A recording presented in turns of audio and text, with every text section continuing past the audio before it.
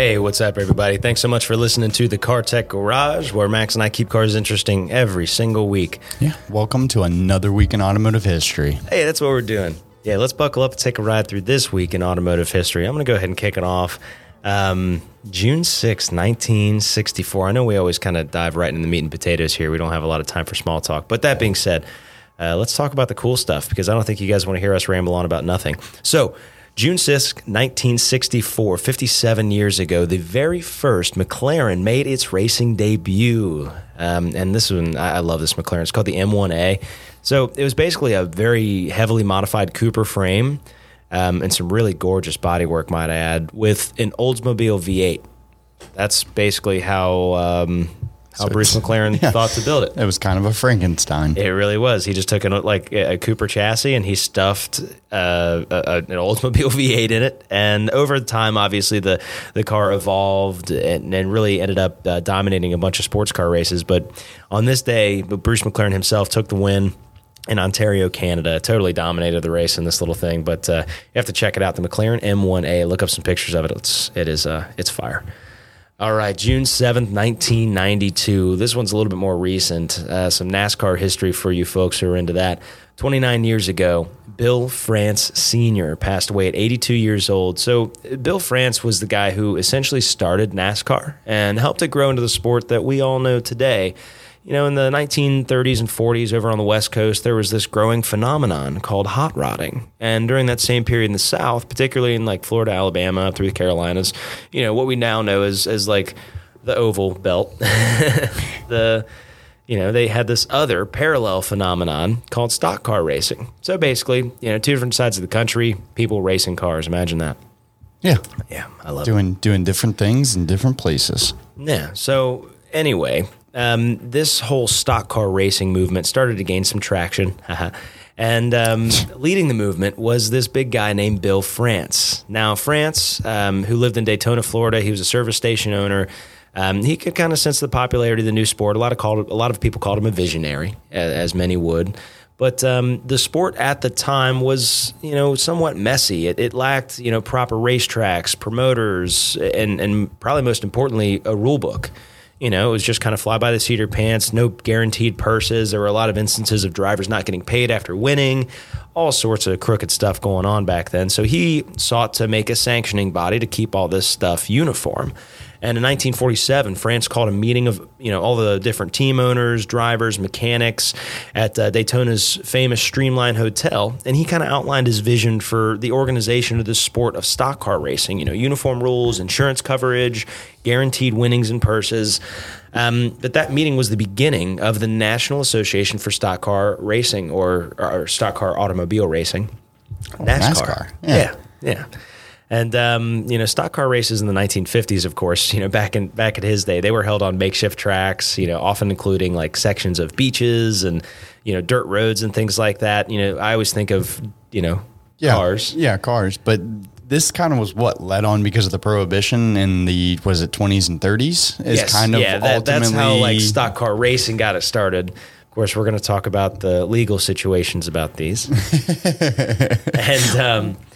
But yeah, I mean, they were all held on like dirt roads. So I always think Doc Hudson in Cars. Yep. You know, when he was drifting around that old dirt track and Lightning McQueen just went right into the cacti. Cacti.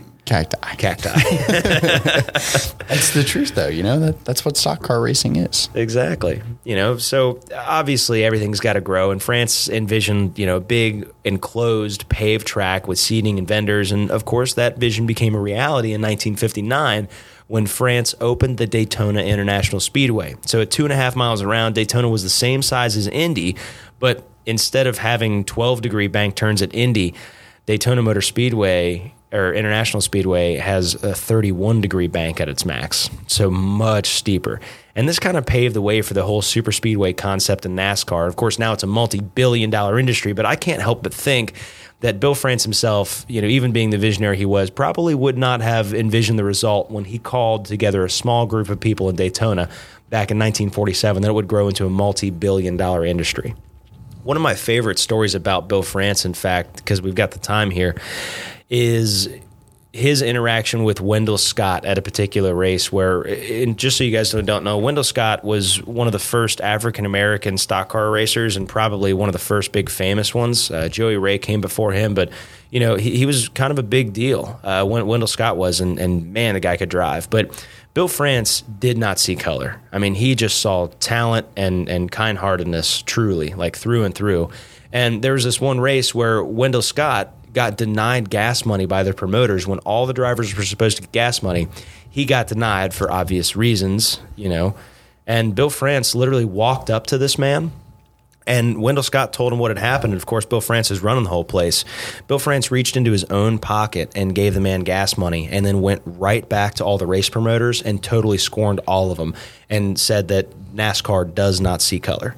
I mean, you're a racer, it doesn't matter what background, even across, the entire world. You have racers from all different places, like it doesn't matter. You're a race car driver. That's all that matters. Besides, in my opinion of the matter, man, like we're all one race, the human race. Like that's plain and simple. Like you guys can cut it up however you want, but I'm going to love all of my people. Exactly. You know what I mean? You can get first place. I like you. There we go. There we go.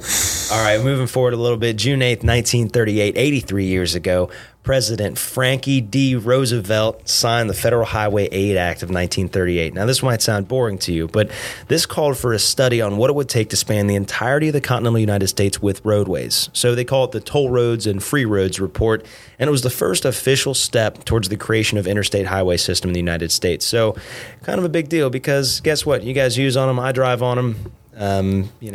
We see some videos on like 1320 video of some somewhat illicit activity that supposedly happens in Mexico, but we know it doesn't.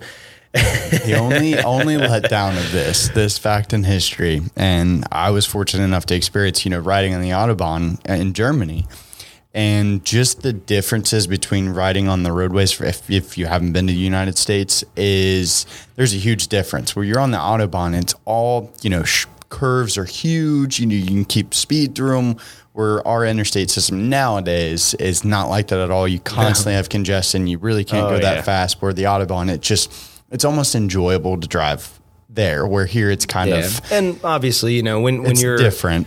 When I'm, 4 a.m. heading into the gym before work and everything, it's pretty nice. Yeah. Nobody's on the roads, and you gotta love a good cloverleaf switchback, man. It's just great. But no, it's a world of difference if you haven't experienced, United States or the Autobahn. Just put in that comparison. That's one thing I really wish we had. Just one super fast highway from across the entire United States that you could just hop on. I know that, go. like in Montana, there used to be a portion of the highway that did not have a speed limit on it. Obviously, it's been implemented since, but.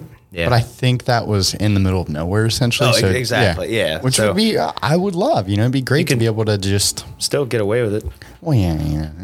You can get away with anything. What mama don't know won't hurt her.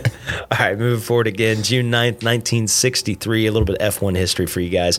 Jim Clark won the Belgian Grand Prix at Spa, driving a Lotus Climax. He started from 8th on the grid this time, on his way to clinching his very first World Drivers' Championship back in '63. Now, the crazy part, the weather was so bad towards the end of the race, torrential downpours, that Colin Chapman, who was the head of Lotus, the beginner of Lotus Engineering, and Tony Rudd, who was BRM's chief engineer, they both asked officials to stop it, but of course they were totally ignored. They continued on with the rest of the race, and this was old Spa. So this was like with sections of deteriorated public roadways still used on the course. It wasn't the nice Spa-Francorchamps that we see today. It was a little bit sketchy, and Bruce McLaren came in second, Dan Gurney in third. That was actually before, I think Dan Gurney was driving for BRM. Bruce McLaren was not driving a McLaren, obviously, yet. I can't remember what he was driving. Anyway, June 10th, 1979, 41 years ago. Some of you movie buffs might like this. Paul Newman. You guys know who Paul Newman is. Movie star turned race car driver. He accomplished what he considers to be the greatest feat of his racing career by racing to second place at the 24 Hours of Le Mans. And he got to drive a really sweet 935 turbo Porsche. Oh, yeah. But isn't that so cool? So the way it all happened, in 1969... he actually starred in this movie called Winning, and it was about the struggling race car driver that was driving an Indianapolis 500. It was a love story and all this stuff, blah, blah, blah. Anyway, to prepare for the movie, Newman actually attended the Watkins Glen Racing School over in New York, and in the film, he actually performed a lot of those high-speed racing scenes in the movie himself without a stunt double, and this basically sparked a passion for racing. So in 1972, he began fully on his own racing career, winning his first SCCA event in a Lotus Elan. He ended up driving up the ranks in SCCA, doing a Datsun Racing Series. So, I mean, he raced in SCCA pretty regularly from 1979 all the way up until 86, in pretty big name races, obviously Le Mans being one of them. So pretty awesome. It kind of reminds me, there's obviously a lot of different people out there that, drive, like Patrick Dempsey. Very accomplished actor, but his passion is race car driving, and he spends all his money on race cars. Pretty awesome. Just like that's what we strive for, essentially. Yeah, like Keanu Reeves. Exactly. Again, very accomplished actor, obviously very wealthy. Yeah. He started that Arch Motorcycles thing, but he actually goes out and tracks motorcycles on a very regular basis. He's doing what he loves to do. Absolutely. I do appreciate a guy who likes to go fast. I really do. I really do. You're like, what are your qualifications? Well, I like speed. Higher. Absolutely higher. Pay him double. Yeah, I don't think it worked like that when I got hired. It was the opposite. All right. So June 11th, 1955. This one is sad. So sorry to kind of hit you guys with this one. 65 years ago, over 80 people passed away during the worst ever auto racing disaster when 3 cars crashed at about 150 miles an hour at Le Mans and flew into the grandstands. Now, more than 100 people were injured, apart from the 80 that had already died. And despite this, the organizers of the Le Mans 24-hour race decided not to stop the event. They actually kept it running. The cars were instructed to stay on the track and continue driving. They didn't even lead out a safety car. So, I mean, there were literally bodies on the side of the racetrack, fires and everything, and the cars, all these racers just had to drive by and watch it. Some of the racers would tell stories about afterwards. They would just haunt them for years and years and years, having to drive by that lap after lap after lap after lap and see these people get picked up and carted off. Now, at the end of the event, Mercedes ended up winning, but they gave up their title after they had found that one of their team cars was actually at the center of the accident, and it had just flipped right through the grandstand. So at the end of that racing season, Mercedes-Benz decided to not compete at all in any further factory-sponsored racing, a decision which actually lasted all the way until the 1980s. Mm-hmm. And at that time, France, of course, where Le Mans held, and other European countries also banned auto racing totally until higher safety standards were implemented. Safety measures such as limits on engine size, the amount of time a driver can actually be behind the wheel, and of course, substantial modification of track layout and spectating locations. All of that has obviously been improved, but it changed it changed the way that people looked at racing for quite a long time. And of course, as we know, racing can be a very dangerous sport. But safety measures have come a long way. You got to think at this time. We're in the 50s. Racing is starting to progress more and more. Cars are becoming faster and faster, and safety really hadn't caught up. And just that thought process of how to design a track to make it safe for everybody else. Like you go to a modern track, nowadays you're not allowed that close to the stands, and everything's protected. Where once again in the 50s, it was a much different place, and it's terrible that it happened, but obviously, some bad things have to happen to make strides to make things more safe. Yeah, I mean, it's one of those things you'll never realize it's a problem until something terrible like that happens, and that's when you can have all necessary information to make it as safe as possible. And it's terrible and tragic that many people lost their lives, and they didn't have to. But, thankfully, everybody was smart enough in the racing community to take proper precautions and do their best to keep anything like that from happening again. Luckily, it is by far and above the worst auto racing accident ever. Nothing like that has happened since, and I'm pretty confident nothing ever will, thank goodness. And, it's been, 60, 70 years almost since that event? So at least that's one silver lining to it. Yes, it is. Yeah. So stay safe. One silver lining on the silver arrows. All right, moving forward again. June 12th, 1952, the last one up here, 68 years ago, this guy named Maurice Oly. He was actually Chevrolet's chief engineer, and he completed his concept chassis that he codenamed Opal, which would eventually become the actual chassis design for the 1953 Corvette. So the Opal project had actually been initiated after GM's design division created models and drawings for a new sports car that they wanted to unveil.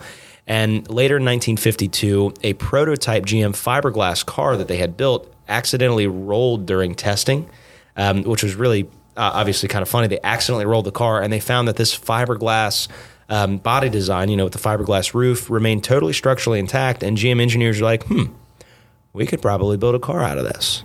That'd be pretty cool. Yeah. So they did. And as the project moved forward, it actually started to take shape as a rear engine car, like an all fiberglass rear engine sports car. Of course, this model was just an off-one concept that didn't actually get used for the Corvette, but it did, of course, get adapted into the Corvair.